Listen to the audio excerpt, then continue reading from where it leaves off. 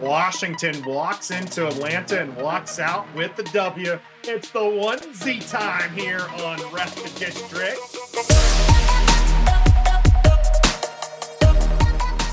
Greetings and salutations and welcome to Ref the District's Instant Reaction. I'm Nathan Perry. That's the Stoner.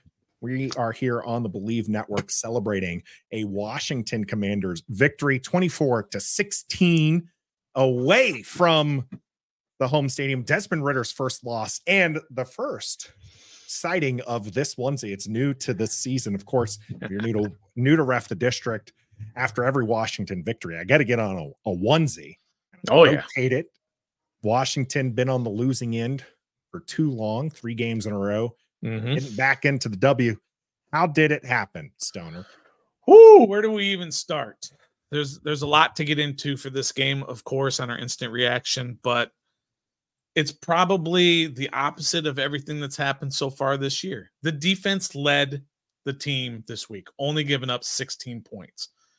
Jack Del Rio has been just absolutely vilified in the media this week, rightfully so. He's been vilified on this program as well. But he made adjustments, and it seems like he made the right adjustments. We did talk about how Atlanta is not necessarily an explosive offense. They're only averaging like 16 points a game, and what did they score? 16. But still, they have some dudes on that team, and they're an NFL team. You still have to stop them. And Washington's defense did that. That seems to be where it is. You saw a lot more 5-man defensive line fronts. You saw, of course, Emmanuel Forbes not starting and Danny Johnson out there making plays. You saw Kalike Hudson out there. Fans have been calling for Kalike since training camp, and he's out there making plays. And then when you needed it most, you rely on the fact that Atlanta has an inexperienced quarterback who's really not that great, at least yet, and they intercepted him 3 times in the second half and came away with this victory. The defense won this game, and I can't believe I'm saying that. The defense won the game for Washington. After 4 straight games have given up 30 points. Washington's defense holds them to 16 points. You mentioned those 3 second half interceptions. Yeah. 2 of them in the red zone. Yeah. And only 3 sacks. I think that's what's surprising for this defense was they did win the game, but they won it in a way that I don't think we were expecting because Washington did allow Desmond Ridder to throw for 307 yards. Sure. And he did have 2 touchdown passes in that span as well. But like I said, kind of crunching down when it mattered most. And then probably even more importantly, they did not get run on 106 yards. I mean, that's reasonable, but it was at 3.7 yards a clip. Washington wasn't giving up big runs. In fact, Bijan Robinson held to 37 on the ground and 43 in the air there. So, I mean, we predicted him to have like 100 and some odd yards. And I think I actually might have, you can check the notes, said he wasn't going to pass 125 yards total from offense. And he didn't. They held Bijan Robinson to under 100 yards, from scrimmage. How big was that for Washington, their run defense? Yeah, it was huge. The run defense absolutely showed up this game. Atlanta is known for running the ball. That's what they were good at, especially last year. They were great at it last year. For some reason, they got out of that game plan throughout most of the game. I mean, Desmond Ridder threw 25 passes in the first half, and we screamed at halftime and said, look, if he throws 25 passes again in the second half, Washington's going to win because you don't want Desmond Ridder throwing the ball 50 times. And sure enough, he throws those 3 picks. But stopping the run was key to all of that. 3.7, did you say, yards per carry? Their average. They got 106 yards total, but only 3.7 yard average. They could not run the ball. I think their longest run was that 9-yarder in the fourth quarter that Bijan got. They had Desmond Ridder with a 13-yard scramble. Algier had an 11-yard run. But yeah. Okay. Bijan Robinson held to 2.8 yards carry, and Algier was at 3.9. It was just not a great running day for the Atlanta rushing, and they kept at it though. That was something you could say about Atlanta was they never abandoned it, even when they were down 14 points. Yeah. If you look at the stat sheet, everything says Atlanta should win this football game. They completely dominated the time of possession, 36 minutes to 23 minutes, in change for Washington, 25-13 in first downs, 402 to 193 in total yards. Everywhere that you look, I mean, they were 5 for 15 on third down conversions, where Washington was 2 of 10. And so on the stat sheet, they dominated. The problem was they have a quarterback that's not very good, and he made critical mistakes at critical times.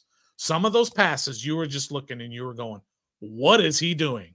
And sorry, I'm going to put another dollar in the jar, but he made some Taylor Heineke type throws. That interception in the end zone, Taylor Heineke, over the course of his Washington career, made like 3 of those, where you're just like, what are you doing? You can't throw that lob into the end zone with a defense there.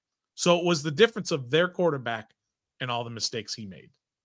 It was that interception that Benjamin St-Juste had in the end zone was that I just don't know what Desmond Ridder was looking at, but I'm thankful that was a white jersey on the other end of that ugly pass there. So I did misspeak earlier. Only one of those interceptions was in.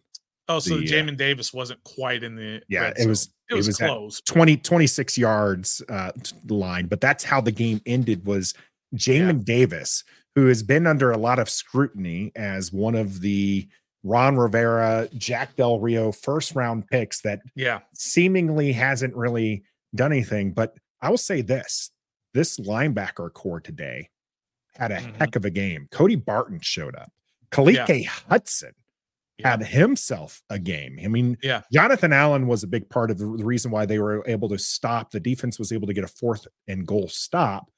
But without Kalike Hudson getting in there and mixing it up, that one goes for a score. Yeah, and there was a lot of plays like that from the defense and all over the place. As you said, the linebacking crew was good, and I think that goes. Look, we have to do it. The credit, I think, goes a lot to Jack Del Rio for this. He should probably get a game ball because of the adjustments he made. That 5-man defensive front was freeing up Cody Barton to make those tackles at the line of scrimmage, and he didn't have to fight off an offensive lineman. So instead of having those 4 defensive linemen, where now they have a free offensive lineman to go to the next level and to block Cody Barton, they didn't have that this time. So Cody Barton's making plays, and you talk about Kalike Hudson. Jamin Davis, we were in our play-by-play, when we were watching that, we saw Bijan Robinson go out wide. And we said, Jamin Davis is going with him. He's one-on-one. There's nobody else back there. There was a defender, a safety, but there were 2 receivers on that side. And we said, Jamin Davis one-on-one with Bijan. They're probably going there. And sure enough, they tried that quick slant, and Jamin Davis played it beautifully and intercepted the ball. Masterclass on that one. And also on that Kendall Fuller interception earlier in the second half, that he jumped that route. We talked about it when it happened. That was basically the exact same play that Kendall Fuller got beat on against Chicago and DJ Moore in that 4th quarter. The difference was Justin Fields made the perfect throw outside, high and outside, whereas Desmond Ridder just threw it inside and low, which allowed Kendall Fuller to jump that pass. Because if he doesn't jump it, Drake London's probably scores on that play because there's nobody back there. Yeah, it was a gamble both times by Kendall Fuller, one time paying off there for Washington Commanders, correcting myself a second time already early on. Kalike Hudson, Jonathan Allen combined to stop Algier on the 2-point conversion. That's what it was. I said. Oh, not the 4th down. Not a 4th down. So Cody Barton had 14 tackles, by the way. One of your predictions was he would lead the team in tackles by far. Cam Curl had 11. And they're the only 2 in double figures. Winning all over the place here. A little pat on the back for myself here. It isn't all roses and happiness, though, for the Washington Commanders. Washington held a 14-point lead, and they did not score any more points after that, though. In fact, they really hung on. In fact, the only points in the second half that they scored were off of a very short field. Sam Howell had a reasonable game, 3 touchdowns on 151 yards, 14 of 23. getting a rating of 119. What did you make of this offense, though, that featured Terry McLaurin 11 targets? Yeah, that's the big one. They basically said, look, we're going to throw the ball to Terry McLaurin.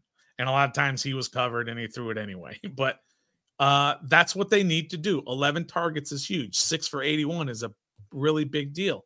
Offensively, they weren't great. They were efficient at times, but they only scored 7 points in the second half offensively. And that was that one drive, which was a really good drive that they scored on. But otherwise, they were pretty good. Sam was pretty good. I would give him probably, what would I grade him? Because he had 3 touchdowns, I would probably grade him a C+. Because he took 5 sacks. Atlanta came into the game with 5 sacks on the season, and he gave up 5 more. What is that? 34 sacks in 6 games. He's still on target to absolutely shatter the all-time record. Not him, but the team, whatever. The team, sure.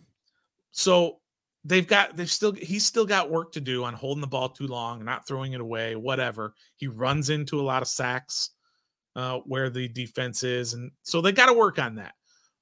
But he didn't turn the ball over. He threw 3 touchdown passes. He threw it at a pretty decent rate, 14 out of 23, as you said, which is probably, I don't know the number, 60%, maybe a little less than that, 55%, whatever. And then running the ball, they committed to it a little bit more. Mm-hmm. They weren't great at it, but they committed to it a little bit more. So if I do the numbers, 28 dropbacks, 22 rushes. Yeah. That's going to win you games, Nathan. That sort of ratio is going to help you win games. You are going to need to get a little bit more production on the ground, as those 22 rushes ended with 72 yards. Brian Robinson only with 31 yards in the day. Surprise of the game to me, Chris Rodriguez getting some action there. 4 rushes, 23 yards. Of course, the big 13-yard run being a big bolster to that. What did you make of Chris Rodriguez getting some of the snaps at running back? Yeah, and he showed a little explosiveness. He missed the last 2 games because of illness. Mm-hmm. So he should be pretty fresh getting out there and getting some run. So, yeah, Chris Rodriguez did what you would expect the third running back to do, is come in for a drive or two and give the other guys some rest. It's just weird to kind of look at the numbers sometimes. And I thought Gibson was good, but he only had 3 rushes for 15 yards. Although I thought when he was running, he looked pretty explosive. So they did commit to the run, which is a lot more. But another thing to be concerned about in that second half, when you had that lead and your responsibility is to use that clock and run the ball, they couldn't do it against Atlanta. Now, Atlanta has a good run defense, but still, you want your team, when you're up by 8 points with 5 minutes to go in the game in the fourth quarter, to be able to just take that ball and run it down their throat and use all the clock. And they couldn't do it. They couldn't even get a first down. Yeah, can't call yourself a good running team if you can't run the ball when the defense knows that you have to run the ball. One of the things I've been very critical of this year, Stoner, has been Tressway's punting. Mm-hmm. It has not been the normal Tressway we expect him to be. Today, though, was vintage Tressway. How big was it that the special teams came up big, even though they're missing Jeremy Reeves? Yeah, there was a couple of plays the special teams in general, as you said. Mm-hmm. Joyce Lai 1 for 1 on his field goals right down the middle, made all his extra points. And you had the Tressway punts. You had one big one that was a 51-yarder that pinned them back. Now, I think they went up, down. I don't remember if they scored. Either way, he pinned them back at inside their 20. But then that one in the fourth quarter, when he put it up nice and high, and then their punt returner botched it by letting it bounce and not catching it and letting that clock run down, and ended up using it up down to the 2-minute warning. So they didn't get that free timeout. As you mentioned on the broadcast, if he had caught that, they still would have had a couple of seconds left and would have got a free timeout. But then the special teams, and we're not even talking about this because it happened so early in the game, but that Jamison Crowder return, he almost broke it for a touchdown. Mm-hmm. Took it all the way to the 9-yard line. I don't know how long that return was. 60 some odd yards, was huge. And as somebody pointed out in our chat on our broadcast, that could be a season-turning play from Jamison Crowder on that punt return. So special teams gets an A today. Yeah, 61-yard return there on that punt, set up Washington with great field position. Yeah. And Washington, only for the second time this season, went into half with a lead, this time 17-10. And a part of that was that excellent return, because that set up a 3-play drive. It was Sam Howell to Curtis Samuel, 9 yards. Then Brian Robinson rushed for 1 yard, and then Antonio Gibson on a 1-yard catch for the touchdown. Brilliant play design there on that touchdown, by the way, from Eric Bieniemy. So as much as I definitely think that the offense is a work in progress, that particular play was an excellent job by Eric Bieniemy, beautifully run by Antonio Gibson and Sam Howell on that one. It was interesting. I mentioned the 11 targets towards Terry McLaurin. One of the things we expected from Eric Bieniemy was to kind of, spread out those targets. And while we did see, 1, 2, 3, 4, 5, 6, 7 people targeted on this, only Brian Robinson, Curtis Samuel, and Terry McLaurin finished the game with 2 or more targets. Yeah. 11 targets to Terry McLaurin, 4 to Curtis Samuel, and 2 to Brian Robinson. Logan Thomas, Antonio Gibson, Jahan Dotson, and Dami Brown only got 1 each. Jahan Dotson and Dami Brown both letting down their QB on their targets. Yeah, I mean, the Diami one is a little tougher because he had a guy holding his other arm back and he couldn't. But I think, a professional player can catch that. I mean, look, some of those catches that Drake London made with guys all over him, contested catches. But the Jahan Dotson drop was egregious. That was brutal, and he's got to fix that. He's going through something where he's got a couple of major drops, but he's far too talented for that to kind of be his MO or be the narrative on him. He's going to fix that. I know it because he's such a talented receiver, but he needs to, or else maybe Sam Howell is going to lose confidence in throwing the ball. That ball was perfect. He threw it with enough loft that the defensive backs were kind of lost, and Jahan Dotson just ran right under it and went right on his. I don't know what happened, but that was a great ball. But overall, though, as you said, these lower numbers of targets, I mean, Sam only threw 23 passes. So you're not going to get a whole lot of targets. And 11 of those were targeted at Terry McLaurin. And I think that's a big deal. I like that he only threw 23 passes. Now he dropped back at least 28 times because you got the 5 sacks. But still, I like the way the offense was committed to the game plan. Their execution wasn't great, especially in the second half. But 3 touchdown passes from Sam Howell and no turnovers. I mean, you'll take that every day, regardless of all the other stuff. Definitely a better game for Washington, getting them to 500 on the season.